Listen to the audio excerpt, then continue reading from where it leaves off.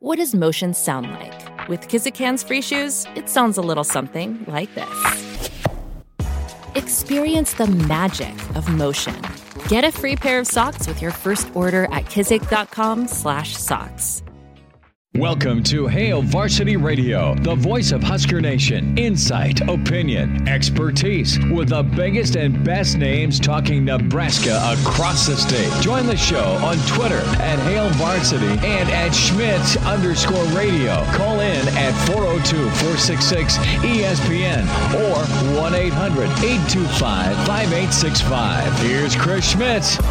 Thanks for hanging out. Welcome into Tuesday. It's Hail Varsity Radio, presented by the Nebraska Lottery. Chris Schmidt. Damon Barr is back at it. Hope you're doing all right, Damon. It's a couple days removed from National Scotch Day. I didn't know if I could get you to try something new versus your rum, the rum connoisseur. Yeah, we'll see what happens.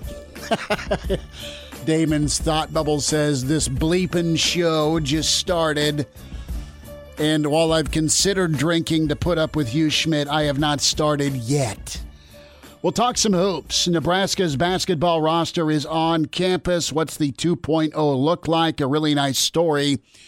As always, on HailVarsity.com from Jacob Padilla. Jacob will join us in about 15 minutes. We'll sneak in some football with him. Brad Edwards. Mr. Brad is moving tomorrow. So the Wednesday time slot nixed. We are going to move Brad up. We are going to get Brad to project what we will hear tomorrow from the ACC. Do we hear from the SEC? Do we hear from the Big 12? What happens with schedule declaration for college football? Brad Edwards in 1 hour. And then a sit down with a Hall of Fame coach for Nebraska, an amazing recruiter. His secondaries and outside linebackers were fierce. George Darlington will be with us at 5:25. We'll sneak into the 5:40 segment with George as well, get his take on football outlook and the 2020 schedule and season for Nebraska. What's he think the Big Red can do in 2020? Numbers to get in, 466-3776, 466-3776, 800-825-5865. Those are the numbers. Find us and follow us on Twitter. Chris Schmidt at Schmidt_radio and at Damon Barr. That's 2 R's for Damon. And email Chris at HailVarsity.com. So Andy Katz has weighed in on college football with Mr. Feinbaum. He thinks it's going to come down to the SEC. If the SEC plays, I can't see a scenario where the Big 10, Big 12, and ACC and Pac-12 take a pass. He is absolutely right.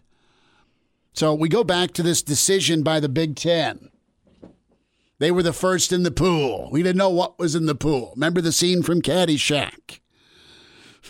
It turned out to be a Baby Ruth. Thank the Lord. So the Big Ten's like, we're going to give us some more time.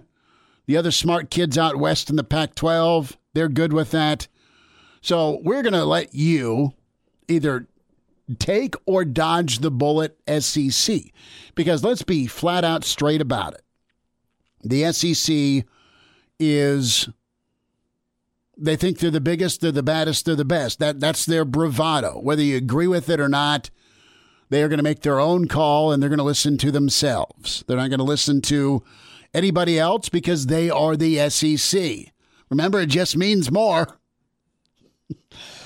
So listen, this was brilliant by the Big Ten. And you know from a whizzing contest that the SEC wants to counter. Honestly, I think there are some in the SEC that are concerned about health and safety. But above all, they want to play ball. They don't want to be told what to do.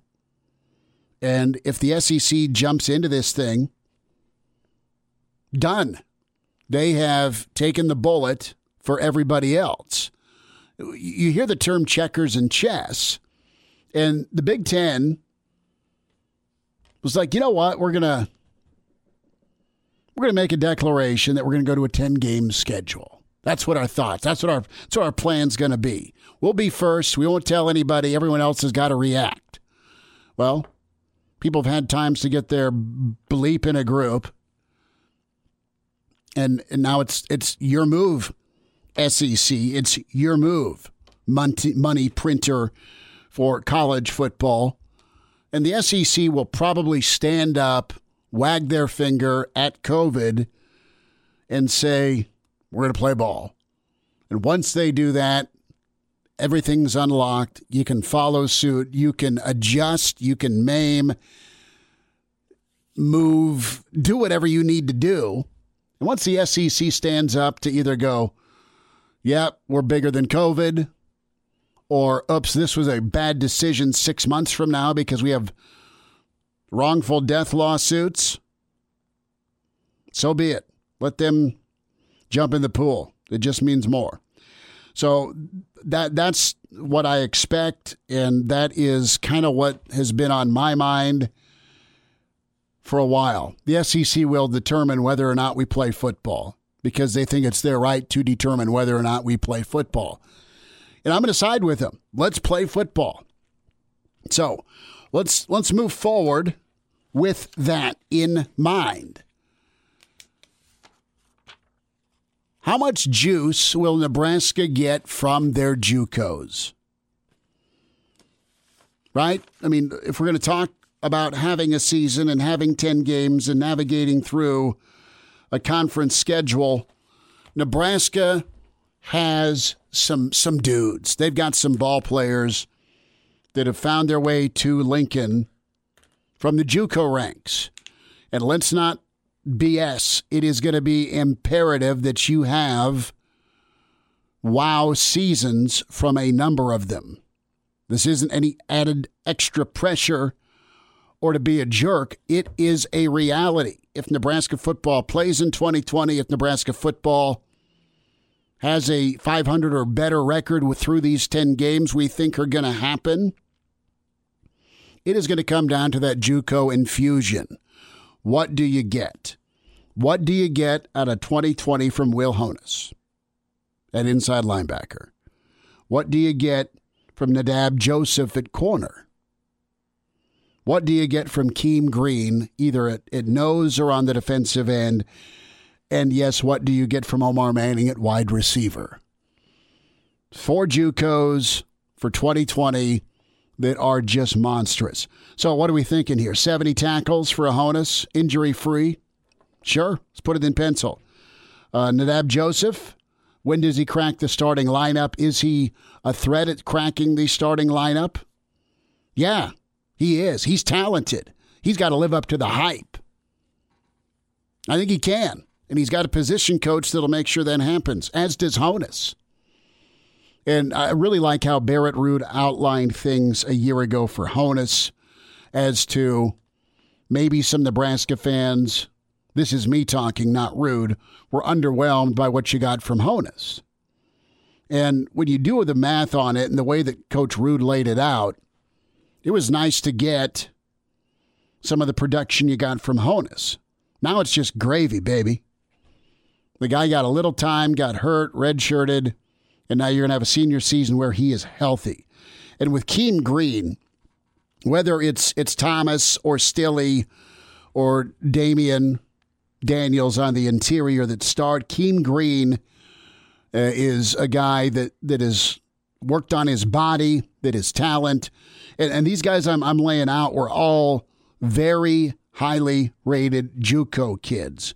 Number 1 offensive player in the country in Omar Manning, a top 3 player in the country with Joseph at cornerback. Keem Green was a top 6 guy and the number 1 defensive line JUCO kid. And Honas was up there as well when it comes to what Iowa and Wisconsin wanted also as a linebacker. So 2020 is going to hinge, yes, on quarterback play, yes, on the offensive line, but on what type of juice you get from these JUCOs. Who do we got on the horn? We got Clyde coming in. Clyde is checking in. Clyde, welcome into Hail Varsity. Thanks for calling. Hey there, Schmidt. How you doing? Good, brother. What's up? So what do you think about all these guys opting out now with the NFL stuff? I think it's good. I think it's going to let some guys in, let some guys out. But do you even think there's going to be a season this year? I do. I think there's going to be a season. I think the NFL is going to say, oh, crap, baseball's screwed up. We need to hub this thing up, or at worst, put a bubble in place at some point. I think the NFL will absolutely do it. Guys are opting out because, depending on their contract, if they roll the dice and play it, okay, and they end up canceling the season, I think they get screwed out of their money. I think some guys are strategic with their opt-out. I think there's some absolute health risks for sure with some guys, or maybe there's some newborns. So I think the NFL guys that are opting out, part of it's health, but a lot of it might be money. But what about, like, I don't understand. If you're going to protocol it, why would you then cancel it at the first sign of trouble? I feel like you have to let the protocols, like, work their way through versus just hitting the eject button, which is, I feel like they're all just hitting the eject button before, like, it's too soon, which is going to happen for everyone across the board. You know, baseball said they're moving forward. They have not hit the eject button, thank God. If they would have, we could have longer talks about there being no football or no sports. Baseball is going to let the protocols play out. I think you have other sports, and even, quite honestly, you look at some of the management by college football teams. They've been way ahead of the game. They've been more prepared with how they're going to move forward here with protocols, with bubbles, with what they're asking their players to do versus Major League Baseball. Major League Baseball is a joke. They've handled it like a joke. Yeah, I think you're right there, Schmidt. All right, appreciate you. I'll listen next week. Clyde, you take care. Work on your golf game. I'll do my best. I love Clyde. It's good to hear from Clyde. Clyde's concerned about the NFL guys. I get it. Did you see the text chain with Adam Schefter and some other team official? Some other team official to Schefter's like, you know, Belichick is an evil genius. Think Dr. Evil with the hair and the ripped sleeves. Belichick's trying to work his way so he can have the top pick overall, and Trevor Lawrence ends up in New England. Now, that'll happen, and Trevor Lawrence will be told to cut his hair like Steinbrenner told Mattingly to cut his mullet back in the 80s. Hey, you know, Hightower, maybe you want to take the year off. You just had a young one. I mean, New England's got 6 guys that have opted out, which is just crazy. But thanks to Clyde for the phone call, 466-3776. Back to the JUCOs in Nebraska. You want a 500 or better season, you're going to need monster production from Keem Green and Honus for sure. And if you get Joseph to come in, pick it up, and be that lockdown threat he's supposed to be, that Alabama liked, that Georgia liked, think what that can do against the Big Ten run assault that's been spreading and running all over Nebraska's front seven for the last 3 years. If you get a guy that can go man-to-man, do it well, and be on that island with Wilson, God love you, because you can devote one of your safeties to be an extra run stopper in the box. That's really what hinges if you get that type of performance from somebody. Now, Omar Manning. Damon, let's talk about Omar Manning here. Are we thinking Spielman numbers right out of the gate from the kid? Is that too tough a ask with not much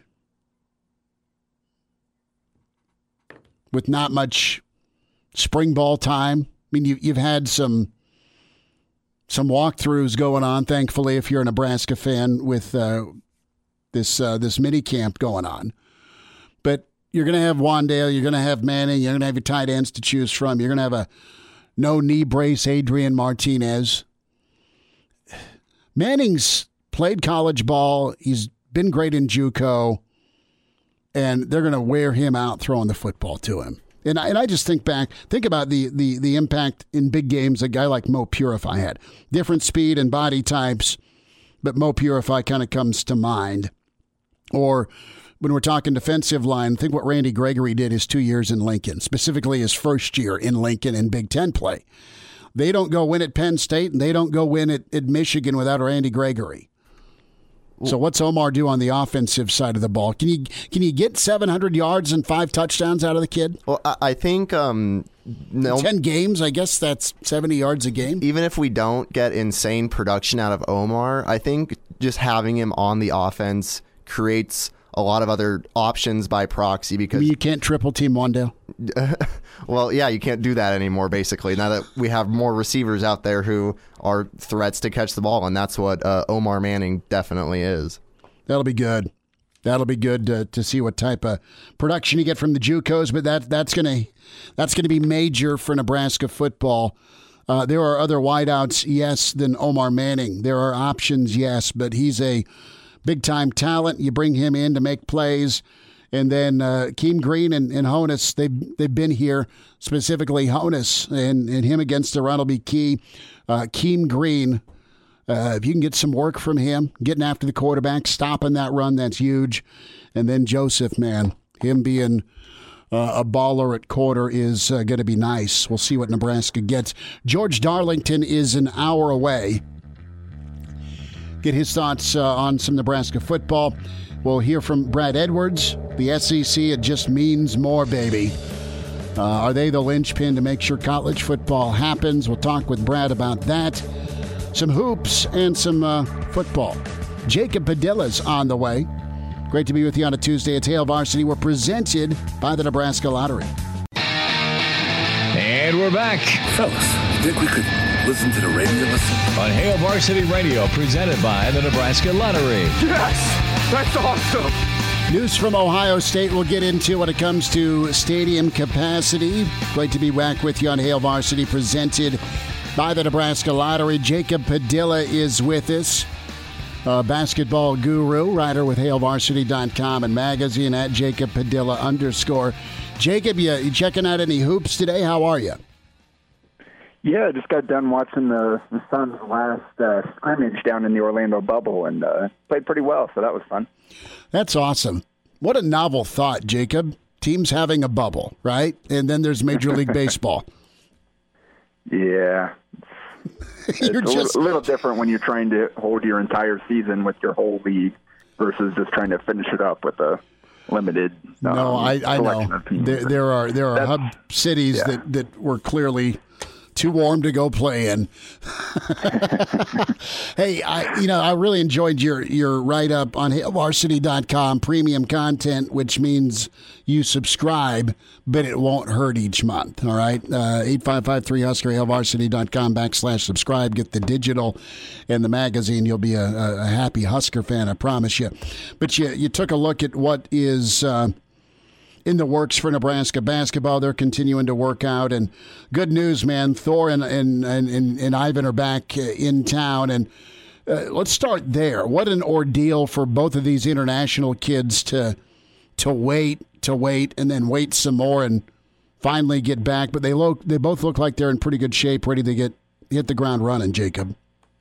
Yeah, and I can't imagine what it must have been like when all this started and they're worried about getting home to their families. And then once they get there, they realize, wait, am I going to be able to go back?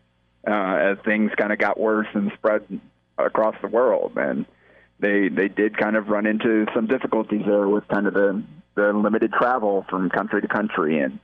But kind of patient. It's not like they were really missing out on a whole lot. I mean, the workouts just started last Monday, so they didn't miss out too much of the actual basketball stuff. But, yeah, now they're able to get here to Lincoln. Obviously, I think anybody who's paying attention, social media has seen kind of the work that Ivan Ouedraogo has been putting in there. Reportedly dropped about 25 pounds, and he's looking a lot more bouncy than he did last season. And I think he's just taking advantage of this kind of quarantine situation in the best way possible. And that's huge for him because obviously last year they really had no chance or no option other than to play him about as much as they could. They didn't really have much depth at center. this year you got Derek Walker coming off that red shirt and more experienced guy who's going to be one of the team leaders. So playing time at the 5 is going to be tougher to come by this year. So it'll be good to have those two kind of pushing each other as workouts and practices get started. Jacob Badilla is with us. Some thoughts on Husker hoops. The mayor and company gearing up for a hopeful 2020-2021. So let's look at that dynamic between Walker and Ouedraogo. Give me a thought here with from a style and I guess strength here with Walker. What's he going to do for Nebraska in the paint, and with a new reshaped Ivan? You know, where can his game grow? What do you think he can become offensively? I mean, defensively he'll move around and he's thick. He'll always be good in the paint banging. But, you know, give me a thought here. What are some of the A and the Bs here option-wise for Nebraska offensively and defensively with both these guys down low? Yeah, it'll be interesting to see kind of what Derek Walker's game looked like, because 2 years at Tennessee, he wasn't a huge part of what they did. And I kind of looked at, did a while back, kind of a breakdown on how he was used at Tennessee.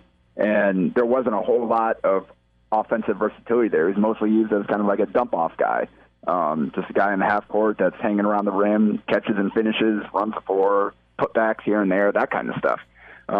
So first of all, though, that stuff is important in Nebraska's spread-out system where you've got guards trying to make plays off the dribble.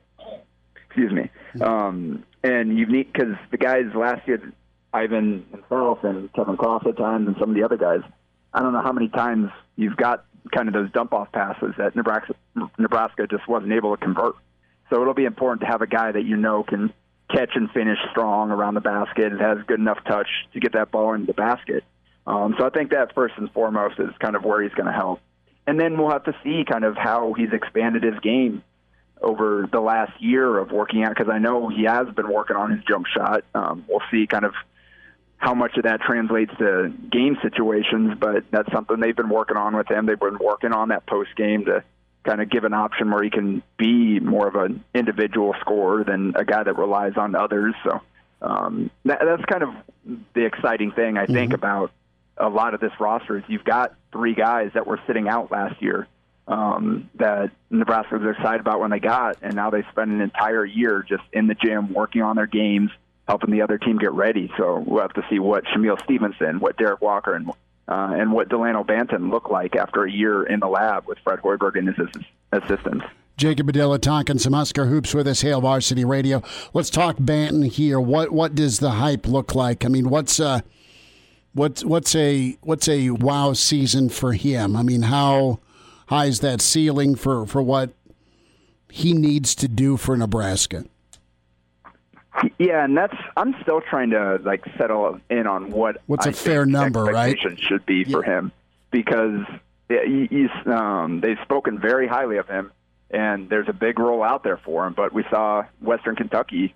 He was just kind of a flash player. The numbers are very, very nondescript, and so and he'll have a chance here at Nebraska to be one of their primary ball handlers and playmakers. And obviously the jump shot is something that needs a lot of work. I think just the strength is something that needs a lot of work, allow him to kind of finish better around the basket and be stronger defensively and all those type of things. So there are a lot of things he needs to work on to be able to be a consistent producer. And that's what Nebraska needs of him. So hopefully he's one of those guys that really did attack the weight room, attack the practice sessions, the skill work last year, and is able to come in and be a difference maker right away as a redshirt sophomore, because the opportunity is there. And we've seen Fred Hoiberg be very successful with non-traditional playmakers like a Royce White, like George Niang, some of these other guys that aren't necessarily small ball handling traditional point guards, but have the ability to take advantage of kind of their length and their athleticism and their skill set, depending on the guy, to make plays for themselves and others. And that's kind of what Hoiberg is hoping that Banton can be here. Give me a thought on Shamil and, of course, Teddy Allen. I know Teddy can score, but in what ways has Teddy's game grown to score different ways? And then role-wise, I mean, what's a point total that Shamil would be happy with, but also would help the team? Yeah, that's kind of the most interesting thing, I think, overall with this team is kind of the versatility and the options Hoiberg has kind of at that 3 and 4 spot. When you've got Teddy Allen, you've got Shamil Stevenson, you've got Thorbjarnarson, you've got Lat Mayen, you've got like legitimate 4 guys there. I think that any of them could end up starting for this team.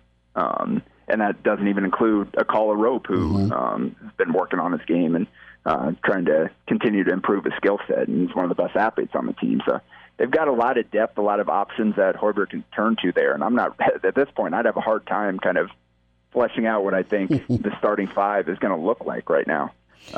But I would not be surprised at all if Teddy Allen came in and led the team in scoring. I think he's got that kind of ability, and especially now with him appearing to have rediscovered his three-point shot just based on the way he played at Western Nebraska. That was something that he didn't really have that freshman year at West Virginia. They didn't really want him shooting the ball.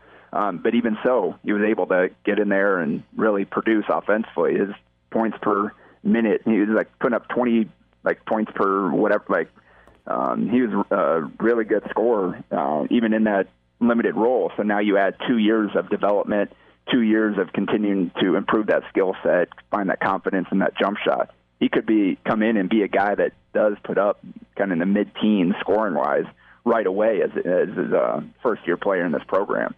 And I think they're going to have a lot of other guys that will be contributors. I don't necessarily know who else is going to be a big-time scorer. I think it could end up being pretty balanced.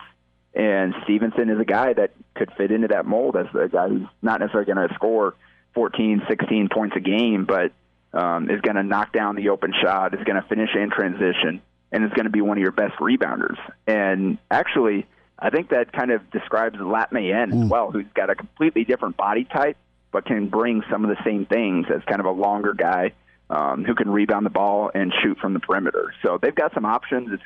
He's got a chance to kind of throw a few very different looks out there. You add Banton in there if you're starting him at the point, and you've got Allen at the 3 or 4. You got Mayen out there at 6'9" at the 4. Like, you've got some options there to throw out some really long lineups that also have the skill that maybe the team was lacking last year.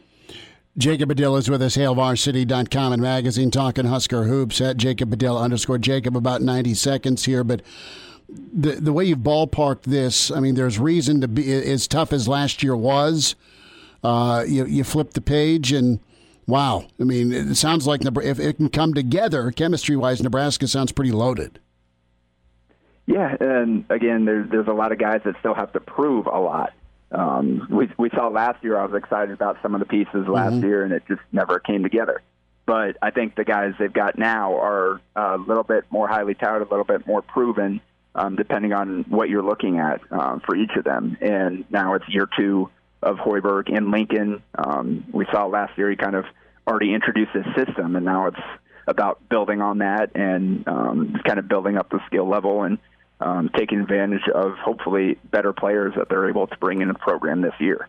And I think it's really going to rely on kind of those 3 sit-out transfers to kind of lead the way, along with a guy like Thor as a guy who really kind of hit the ground running within the system last year and became a valuable player for the program. So it's going to be those guys that Hoiberg's going to rely on early on, and then I think you'll be able to see these newcomers come in and make a difference as well, kind of following in their lead.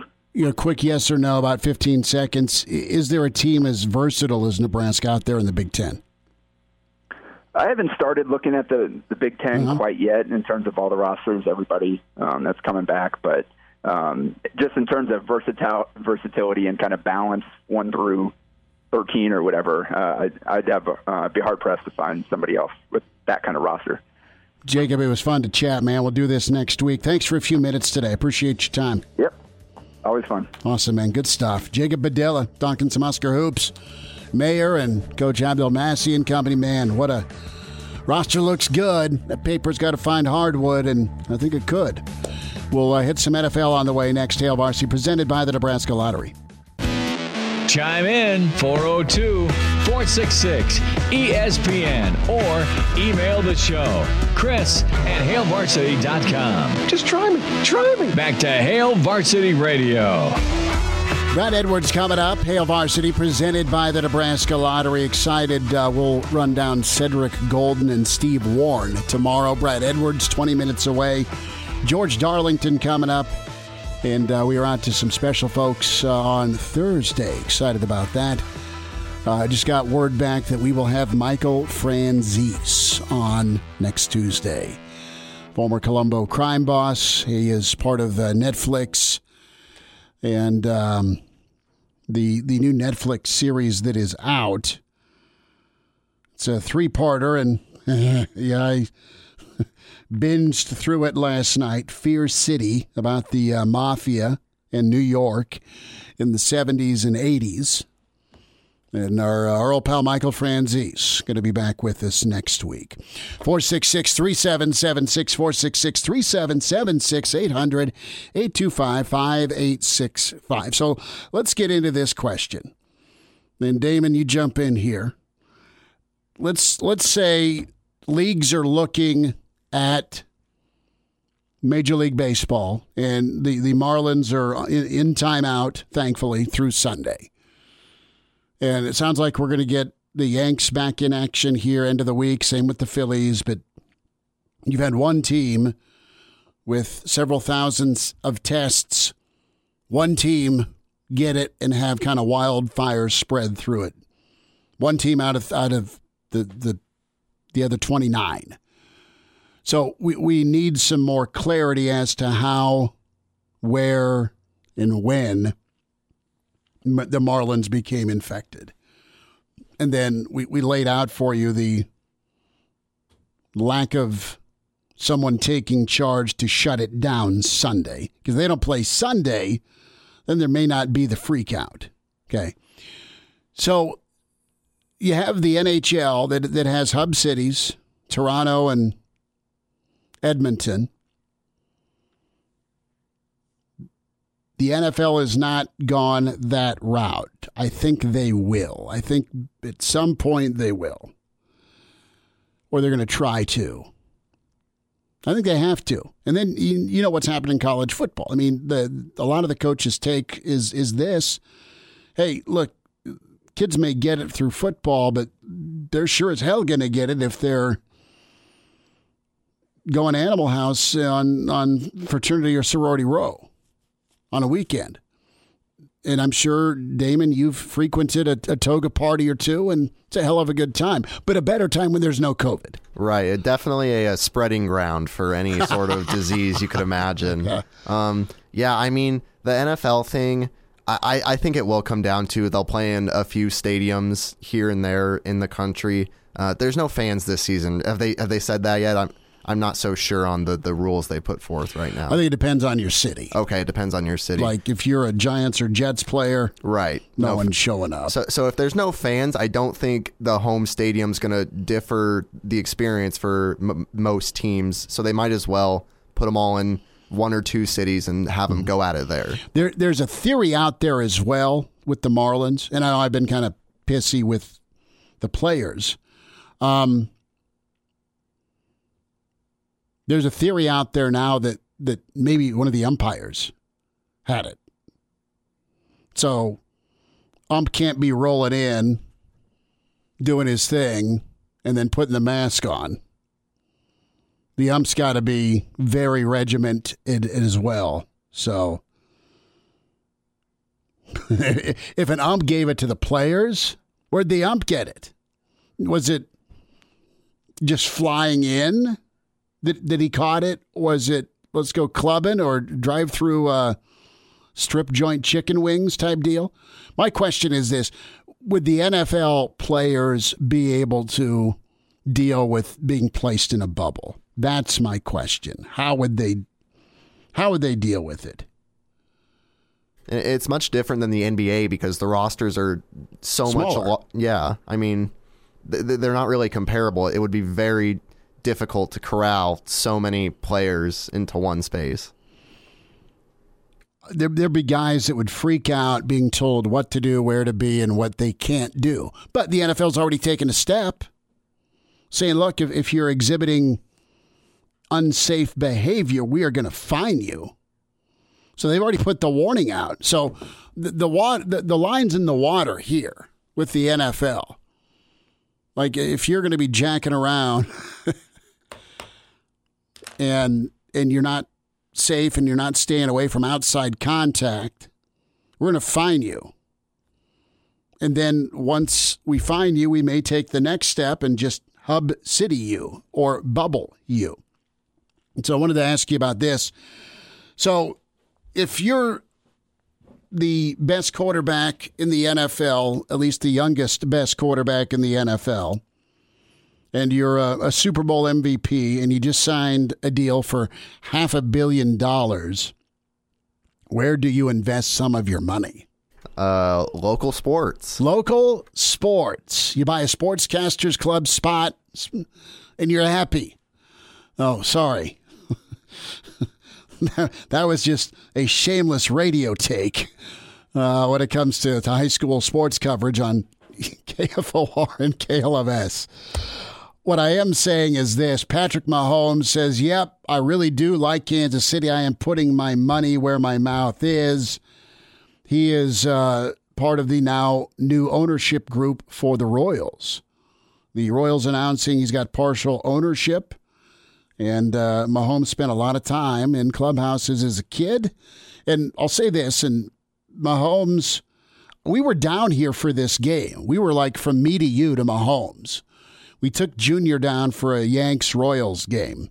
It was cool. Junior was stalking Aaron Judge.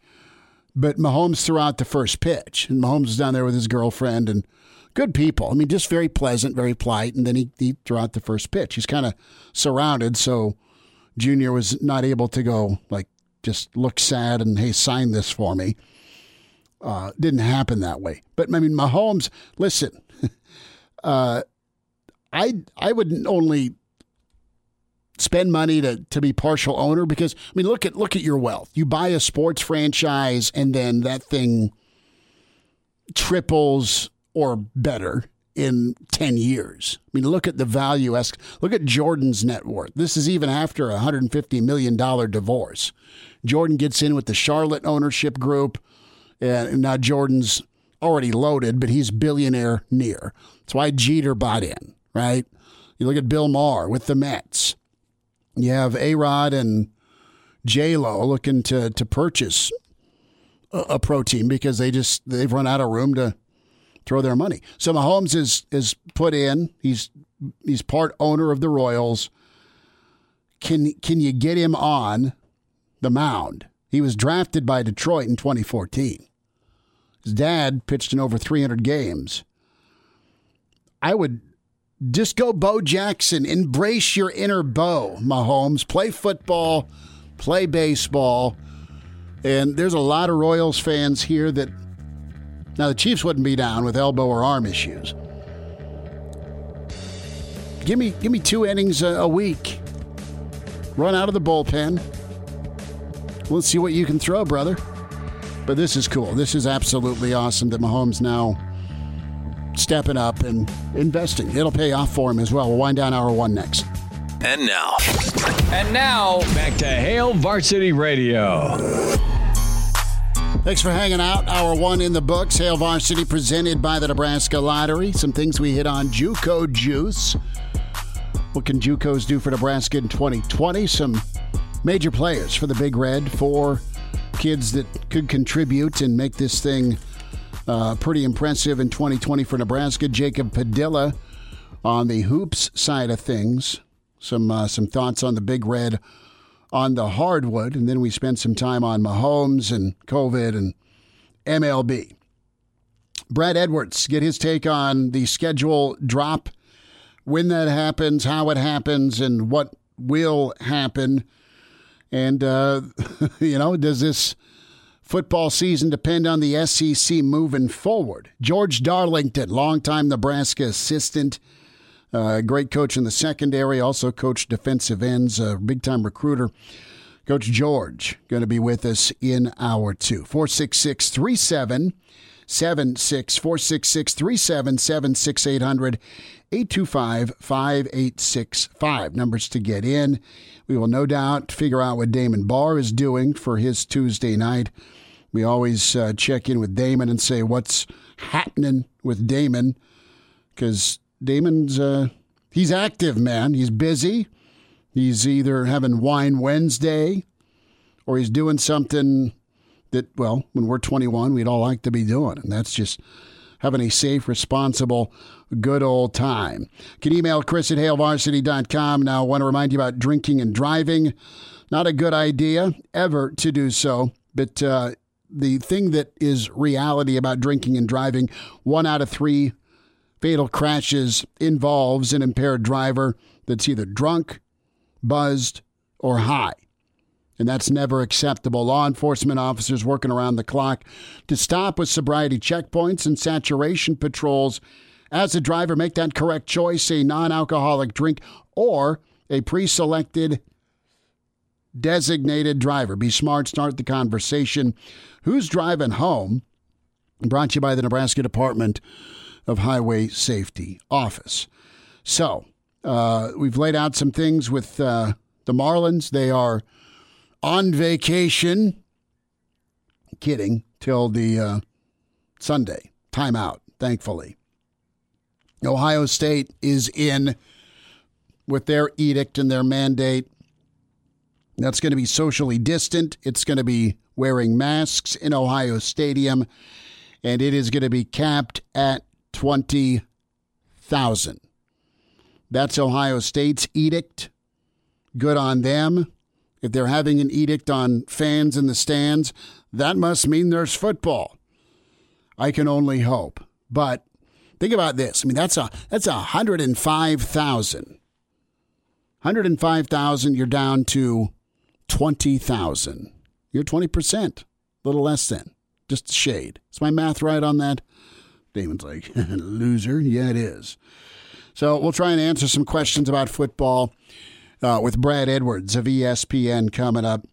Find us and follow us on Twitter at Schmidt_radio.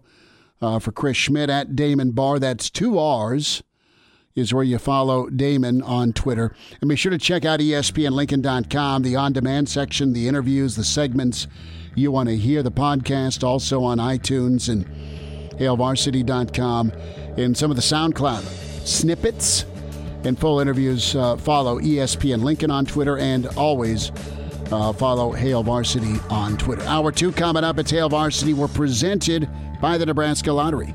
Welcome to Hale Varsity Radio, the voice of Husker Nation. Insight, opinion, expertise, with the biggest and best names talking Nebraska across the state. Join the show on Twitter at Hale Varsity and at Schmidt_radio. Call in at 402-466-ESPN or 1-800-825-5865. Here's Chris Schmidt.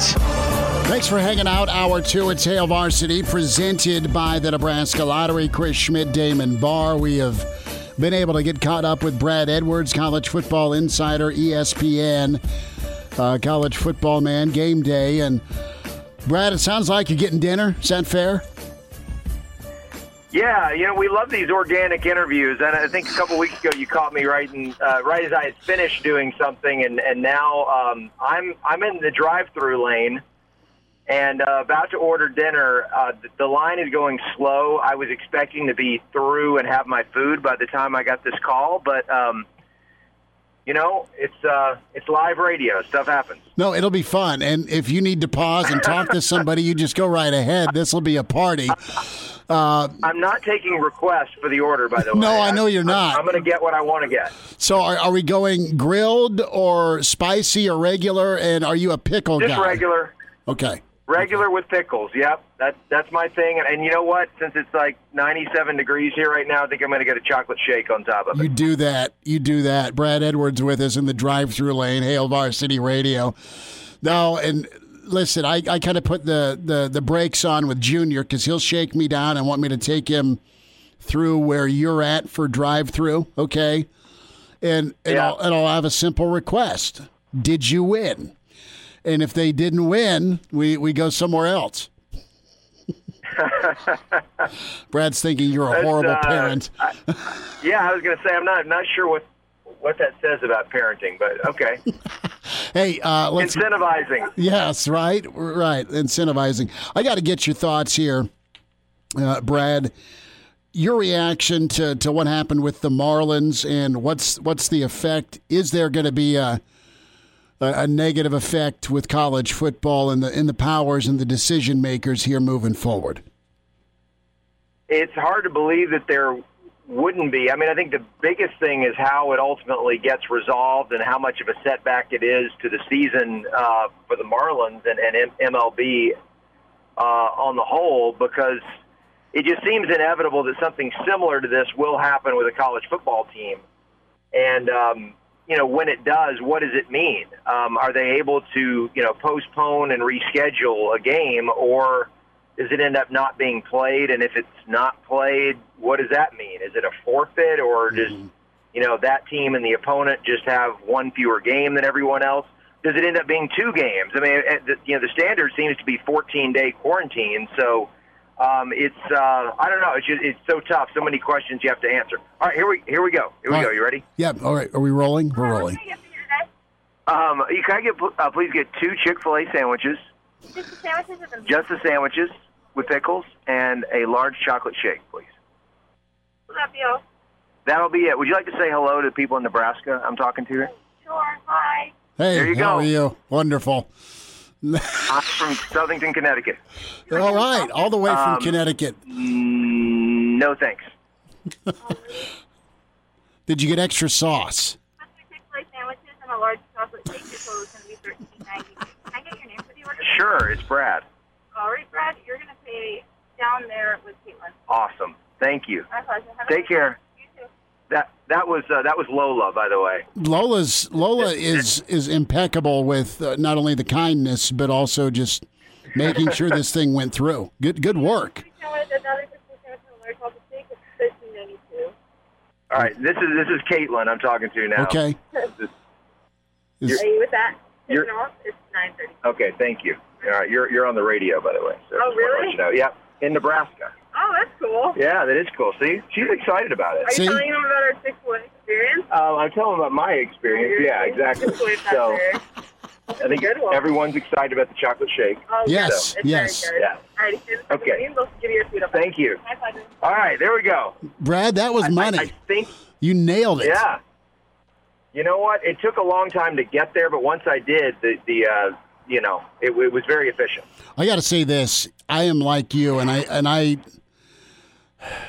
go with the 2 chicken sandwiches as well, instead of the fries and the other stuff. Just give me 2 chicken sandwiches.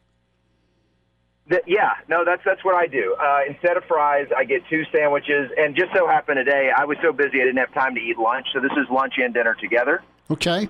So there we go. Last thought on the sandwich discussion point. Are you a double sauce guy or not? No, I don't put any sauce on it. Normally, if we weren't in the middle of moving, and currently without a refrigerator because of it, I would say that I would normally start stocking up on sauces for my wife. My wife and my daughter, they stockpile them. Yes. But I didn't ask for any today for them just because we have no place to put them and they'll end up getting hot and it just doesn't sound good. No, that's good. No, that makes sense.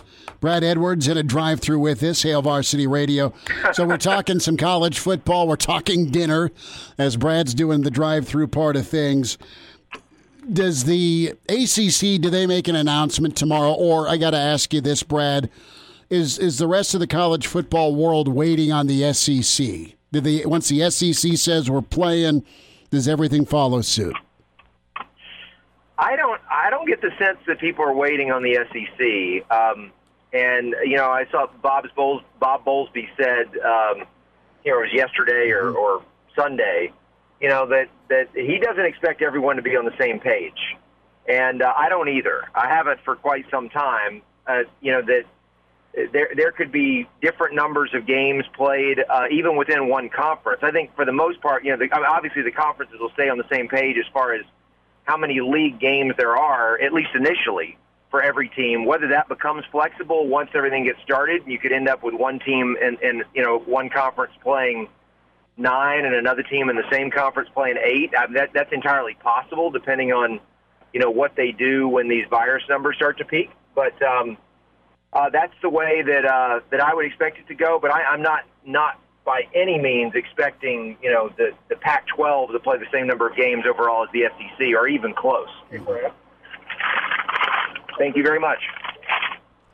We have a touchdown. We have delivery. We do. I have scored. Now we can Damon, jump in here. Do you need to put the straw in the chocolate shake? I do. Yes, I do. So but you know what?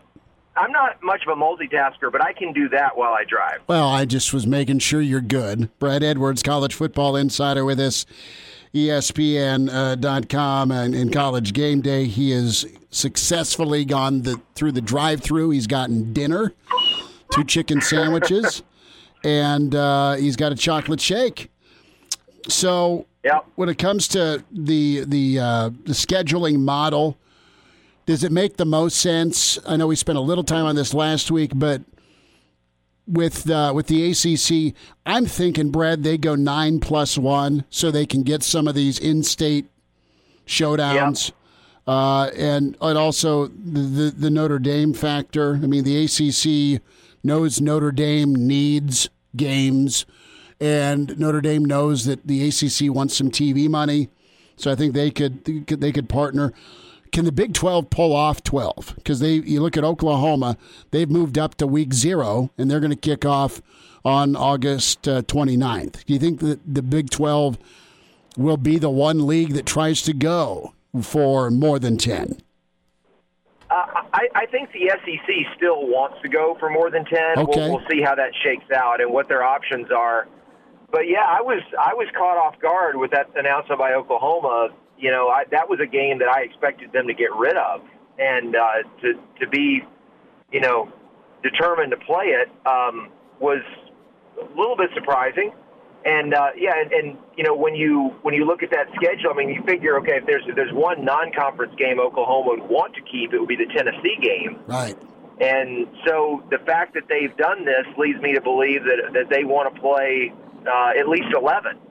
So you're looking at the 9 conference plus 2. And if you're going to do that, you might as well just try to play them all. So where it'll end up landing, I don't know, but I don't get the sense that either the Big 12 or the SEC, and I think I said this to you last week, and I still feel the same way. I don't think anything's happened within the last 7 days, or 6 days, I guess it was, since we last talked, that has caused either conference to completely give up on the idea of playing 12. I think they're still holding out hope that could happen. Do we get a Notre Dame Alabama kickoff in Atlanta? Do you think both parties are moving that way? I know there was some talk about that about a week ago. I don't think so. They have a home-and-home schedule with each other coming up pretty soon. I can't remember exactly which 2 years, but it's coming up soon. And I don't get the sense that's the direction it's going. For Notre Dame, I think they're going to end up playing, a bunch of ACC games, basically becoming a member of the conference for this season. And they have Arkansas scheduled out of conference. So I would think that they would play that game. Obviously not the same as playing Alabama if you're going to play an SEC team, but because Arkansas was already on the schedule, I would think that they would keep that one. So if the ACC, including Notre Dame, if they're all basically playing, 9 conference games plus 1, I would think that that's the direction that Notre Dame would go. And look, I think Notre Dame is going to make every effort to play Navy as well if they still can. I don't know where Alabama would fit. I can only see something like Notre Dame, Alabama happening if Notre Dame is trying to play 12 games. And at this point, I'd be surprised if they're thinking that way. Sounds like they're going to try and get Florida State up to South Bend as part of the ACC.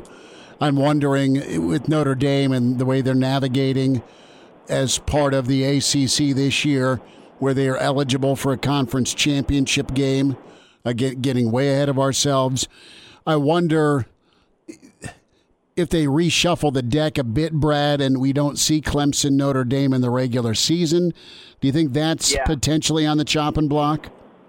Yeah, I do.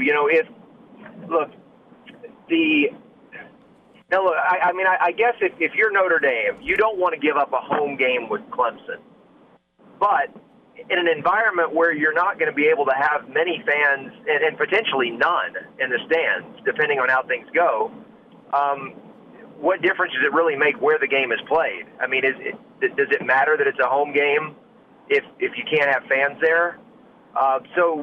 Maybe that wouldn't be that big of a deal to give up the Clemson game for that reason, and especially if you're in a scenario where you could get a chance to play them in a conference championship game if that's the way that it would end up playing out. So, and that would solve the problem for Clemson of having to choose between Notre Dame and South Carolina.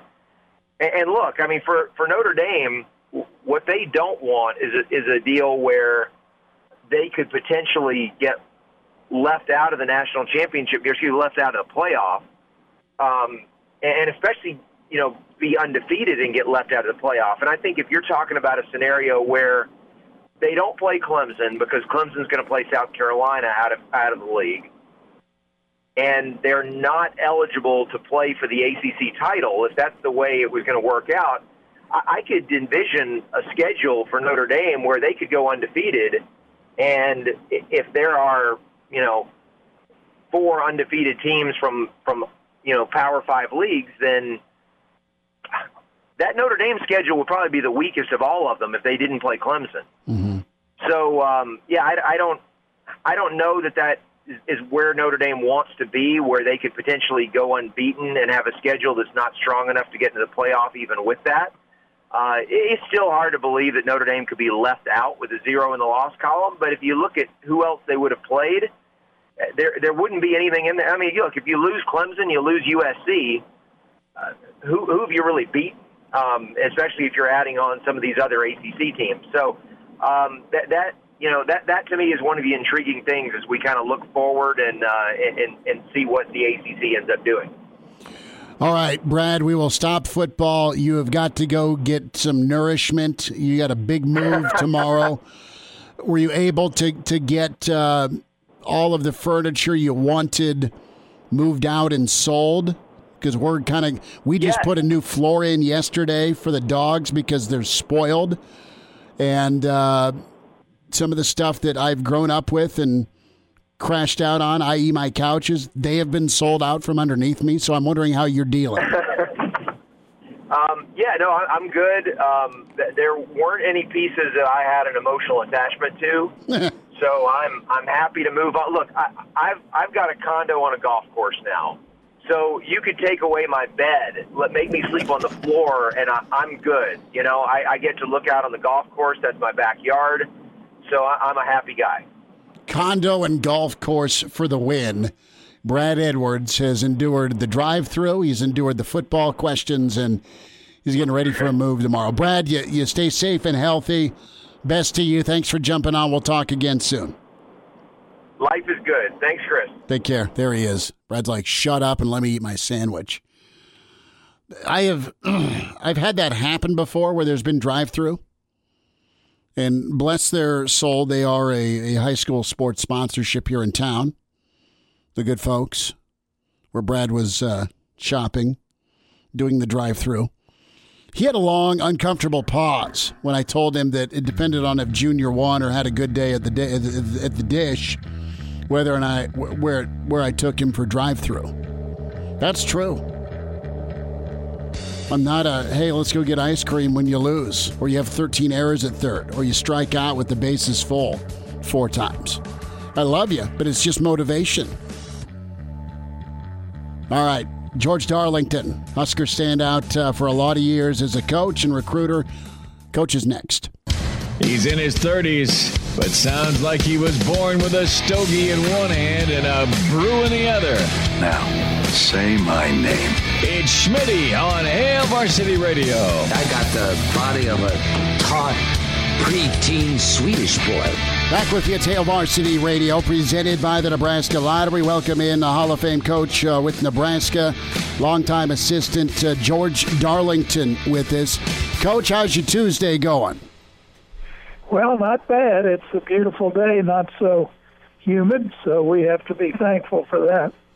I got you. I was talking to Coach McBride yesterday, and he I said, so these days where, you're getting closer to camp and it's hot and steamy, were those bears to get through, or did you navigate okay? I'll ask you the same thing. I always remember seeing footage of you with your Chichi Rodriguez hat on, man, keeping that sun out of your eyes.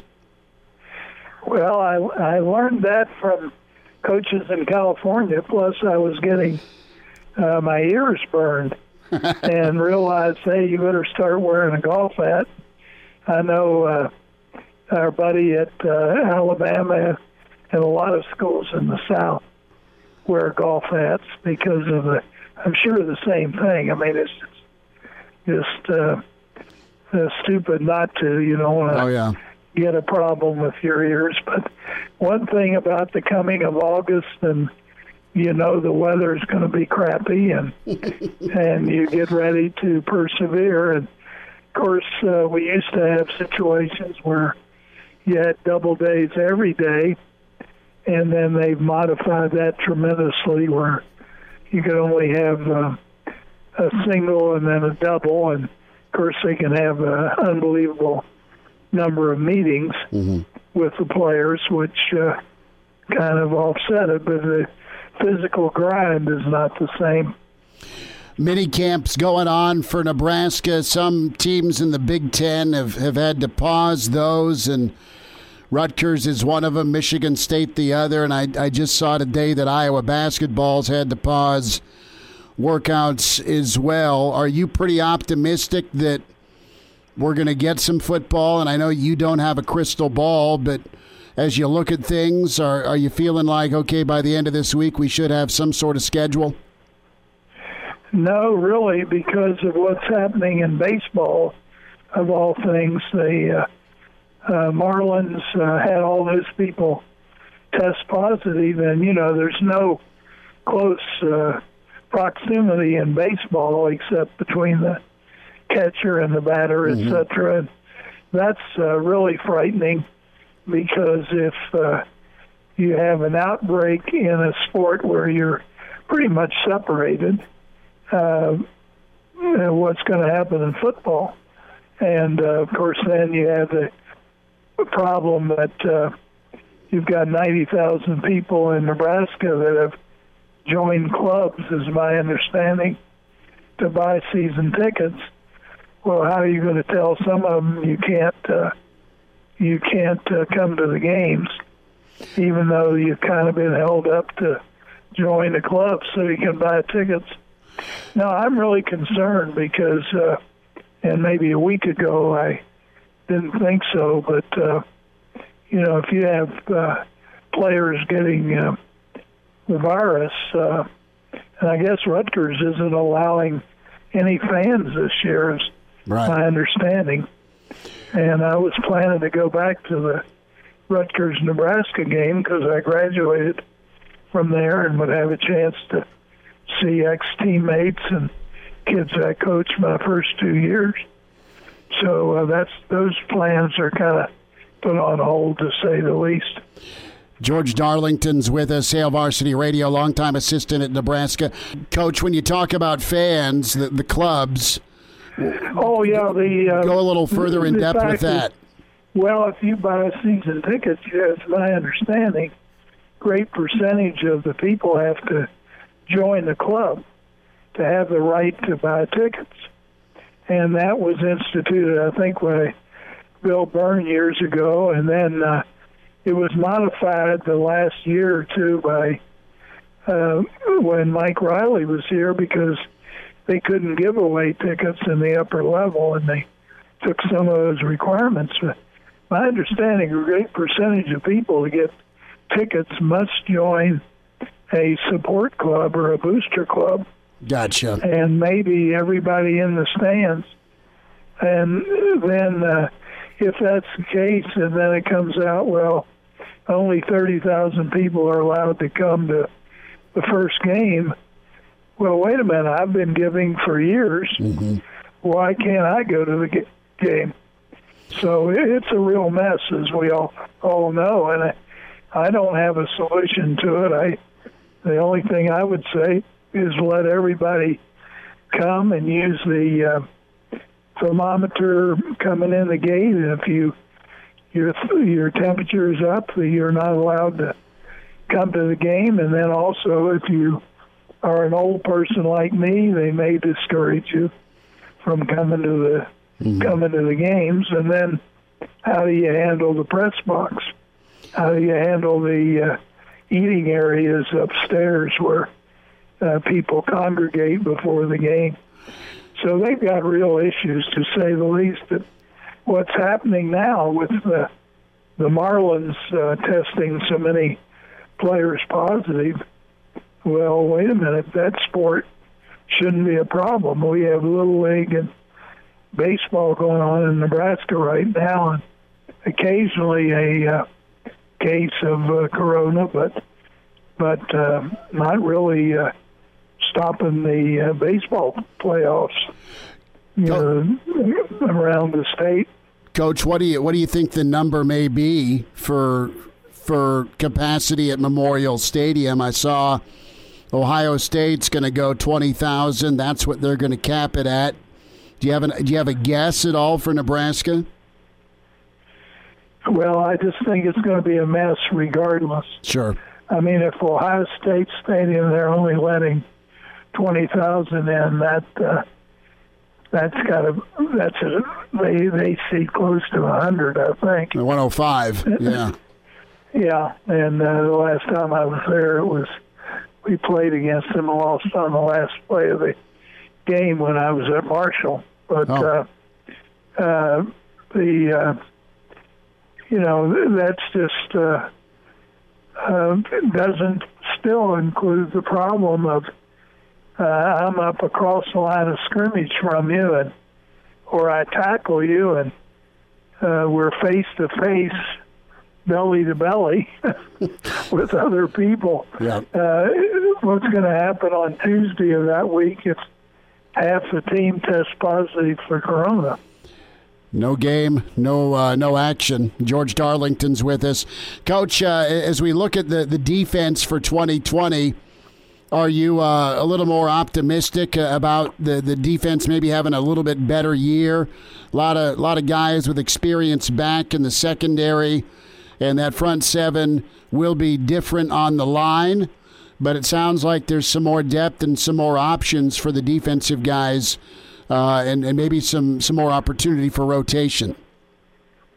Well, before talking about the defense, I think that one thing that we have to all hope, if we have a season of 10 or 12 games, is to have a great leap forward success-wise, because we have a very difficult schedule initially.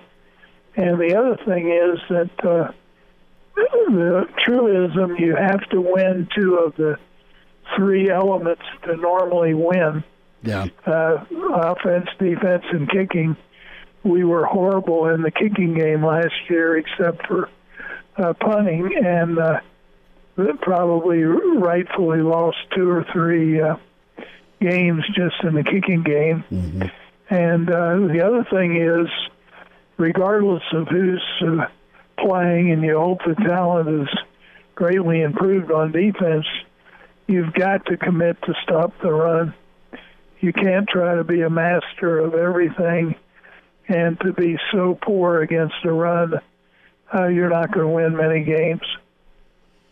That's a point of emphasis for sure for Nebraska. Be better against the run in the Big Ten, and there are some options on that front three with some experience, and then some new guys, and then maybe some young guys that could be ready to go. It looks like, at least from the footage and the off-season stuff, that the strength and size shouldn't be a problem. I think Nebraska is getting the size that they want, and maybe that'll help things out. But there's quite a few linebackers inside and out, not only guys that are coming back, Coach, but that second level's got to be better. And how do you look at it for 2020 with some of the kids they have coming in?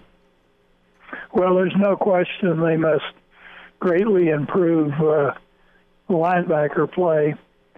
We had nice kids that played last year. They tried hard, but they just weren't very talented. So those areas are really a concern. You've got to get corners that can cover and allow you to overload the box to stop the run. We should be better at corner on paper, but all those things are kind of question marks because you didn't have spring ball. Yeah. And that makes it hard for the coaches and for the young players who, many of them you hope have taken, physical growth and athletic improvement. And so we just have a tremendous number of question marks going into the season. And we have a lot of names and a lot of people that you hope will do well, and try to sort out who these men are, and then go from there. We weren't very talented on defense physically, and nothing to take away from kids' attitudes or anything. They just weren't very talented. There were too many kids that belonged playing 1AA that were starting, and you just can't match up if you're limited physically, regardless of attitude. More from George Darlington. Good thoughts from him on Nebraska football as we look at 2020. Reminder about Taste of the Rail Yard. Free samples for you with local breweries and wineries. Get signed up. TheRailYard.com is where you log on and get your tickets. August 8th, August 29th. 2 nights. Taste of the Rail Yard. A lot of great local wineries and breweries, you know it, around Nebraska, and get your fill. 3 o'clock is the start time, August 8th and 29th. And live music, Lemon Fresh Day, Shoot to Thrill, be down in the Rail Yard. Taste of the Rail Yard, August 8th and 29th. TheRailYard.com is where you sign up. And now, back to Hail Varsity Radio. George Darlington's with us. A few more minutes talking Nebraska football. Coach, was there ever a year that you went in that you were nervous about your talent level matching up, or was it more just about an experience level trying to step in and kind of reload at some key positions? Because during your time at Nebraska, I mean, you guys always recruited well, and there really wasn't much of a drop-off. At least you ended up with 9 wins or more. I mean, it wasn't easy, but you guys made it look pretty easy. Well, the thing is, the Nebraska blueprint, which Scott's reinstituting, getting the repetition to a lot of players, have people come out of the woodwork, so to speak, and get tremendous number of reps were helpful. The worst year we had defensively was, I think, 83, when the scoring explosion was here. And we were in the 70s total defense, and the next year we were first with pretty much the same kids. Sure. We just played a lot of younger players, and, of course, our offense scored all the time. So we were on the field a lot. But and we won 10 or 11 or 12 games that year, but lost the national championship. But people don't realize the next year, with most of those same kids, we were actually statistically first in the nation on defense.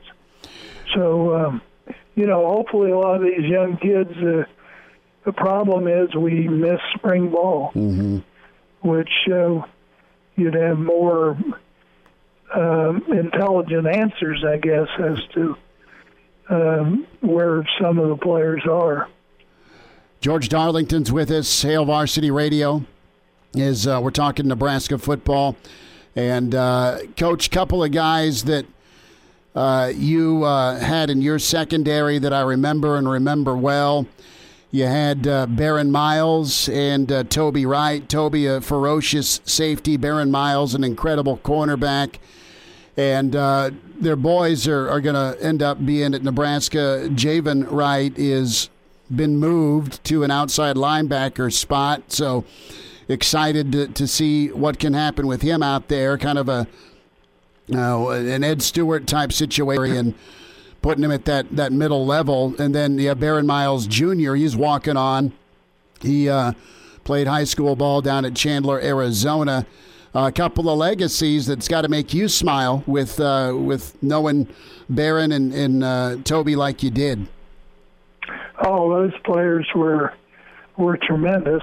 Baron, I don't know how many years he was All-Pro in Canada, got drafted by the Steelers, got injured and didn't play any with him. But, no, he was an absolute tremendous player. And I laugh because I read all the time about having players with length, and I'm taking a little knock at them with their philosophy.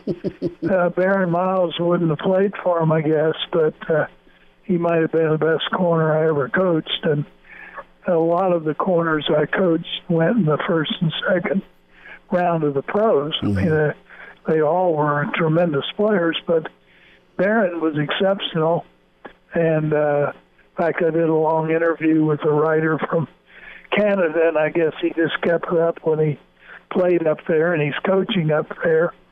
And Toby was a tremendous hitter, tremendous player. And, we're all, anytime legacies, if you will, come back to play at Nebraska, I'm excited about it. That's wonderful. And if they have any of the elements and of their dads, they'll be fine additions to the team.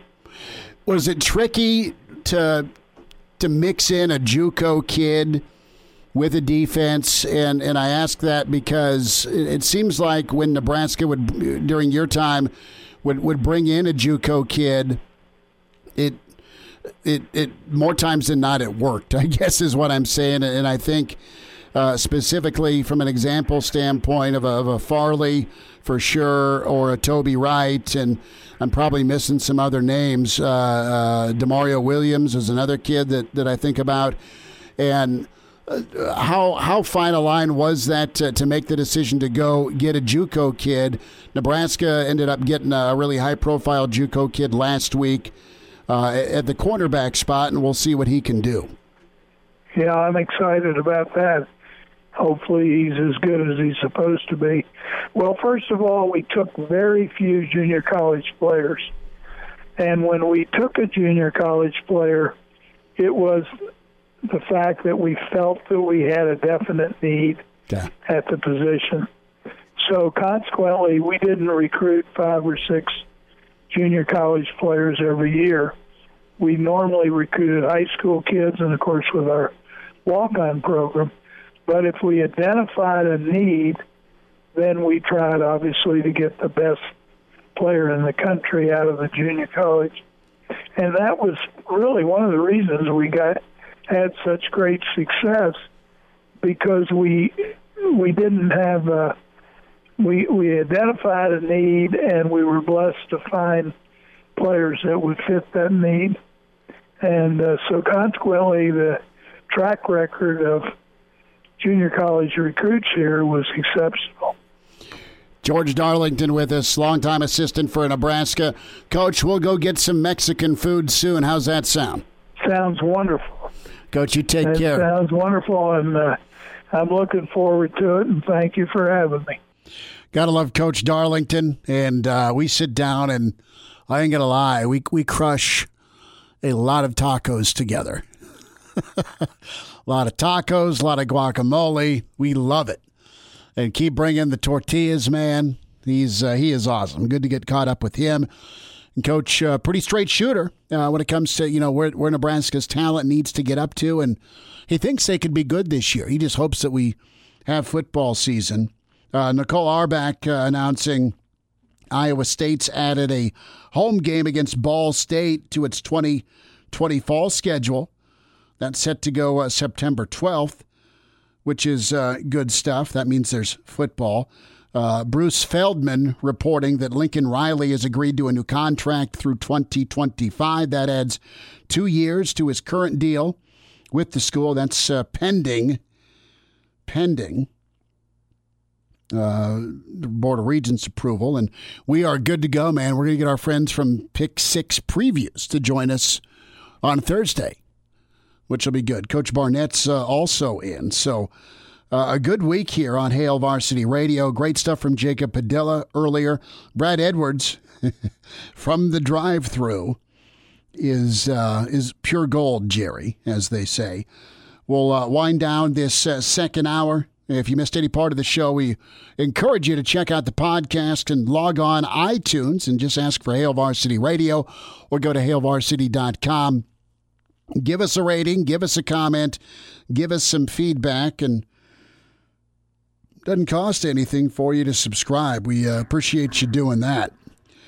So a busy one with Coach Darlington, Brad Edwards, Jacob Padilla today. Tomorrow, Steve Warren, Mike Babcock. Guess I got to ask Babbers first. I hope Babbers is available. And who else tomorrow? Oh, yeah, Cedric Golden is going to be with us. So we will find out what is in store for Damon Barr's Wild Tuesday night next on Hail Varsity. Miss us? Come here, brother. Give me a hug. Bring it in for the real thing. We're on call for you. Catch the podcast at hailvarsity.com, the ESPN Lincoln app, or download them on iTunes. Saddle up, partner. Back to Hail Varsity Radio. One final time on a Tuesday, Hail Varsity, presented by the Nebraska Lottery. So I love this part of the show. Not only are we ending, and I mean, I'll be back tomorrow at 4, so don't take that personally. But Damon Barr is the only thing missing is a white beard and a sport coat because he may be the most interesting man. He likes rum. He's the connoisseur. It's 2 R's for Barr on Twitter. So, Damon Barr, what does your Tuesday night look like? Oh, man, talking to Brad today, really, it made me hungry. And so you're going to hit drive-thru. I think I'm hitting the drive-thru tonight. Going to go for that double sandwich idea. Okay. I've always been the fry guy, but the fries never really, they never feel good afterwards. They're awesome, but they're not bottomless. Exactly. I wish there was more. I wish I could eat a ton of fries. But see, in talking with Darlington, I want to go eat 7 avocados right now. Yeah. And just crush some Mexican, maybe do a little taco Tuesday, little taco, or let's just go big and get some fajitas. Oh, there we go. I'm not really I'm not a fan of guac, actually. Never been a guac guy. See, my wife used to hate guacamole. Mm-hmm. Now she'll eat it. It's pretty good. But even the queso, I mean, there's there's a lot of really good Mexican restaurants in Lincoln, but there's one I swear by. That we go to once in a while, and it's great. I mean, he probably thinks differently of me if I'm ordering one of their giant beers, but I am. Well, yeah, obviously. Get me a Modelo on tap. The big one, senor? Yes. The one it takes half a lime? Yes. So you're going to do drive-through. Mm-hmm. I may go crush a fajita or 2. Okay. It's either that or go work out. Yeah, I kind of have an idea of what's going to happen. I've been pretty disciplined, actually. Have you? Yes. Have you been on the grind lately? I worked out both days this last weekend. There you go. Now, my workout compared to your workout, or listener workout, is apples and oranges, my friend, but it's something. There you go. I'm doing. So you're going to do drive-through, and then what? Is it garage band practice? So you see your girlfriend? You're going to watch some Netflix? Are you going to watch the Netflix thing I was telling you about with Michael Franzese? You talked about that earlier, and you really piqued my interest. That's something I'm definitely interested in. Heading over to eat with a girlfriend tonight. I'm going to try to pitch the the mafia documentary it's on really Netflix. Pretty good, and the way it's done, and this was like different because sometimes there's what's really good, and all credit to Brandon Vogel. We'll talk to him Thursday, but with Fear City, the editing on this. But the dude who installed the wiretaps, the bugs, is hilarious on this because he did them for all 5 of the mafia families, like the boss. And he watch it. It's 3 hours. It's 3 different parts, 1 hour each. Fear City. It was number 2 on Netflix. Major contributor to it, Michael Franzese, former Columbo crime boss, with us next Tuesday. So excited to talk with Michael again. And good on Michael. He has his own ministry, born-again Christian. So Michael's no longer mobbed up and trying to change his life and change others' lives. So, but check out Fear City. It's good. Thanks to Damon Barr. Chris Schmidt back at you tomorrow. 4 o'clock with Hail Varsity, presented by the Nebraska Lottery.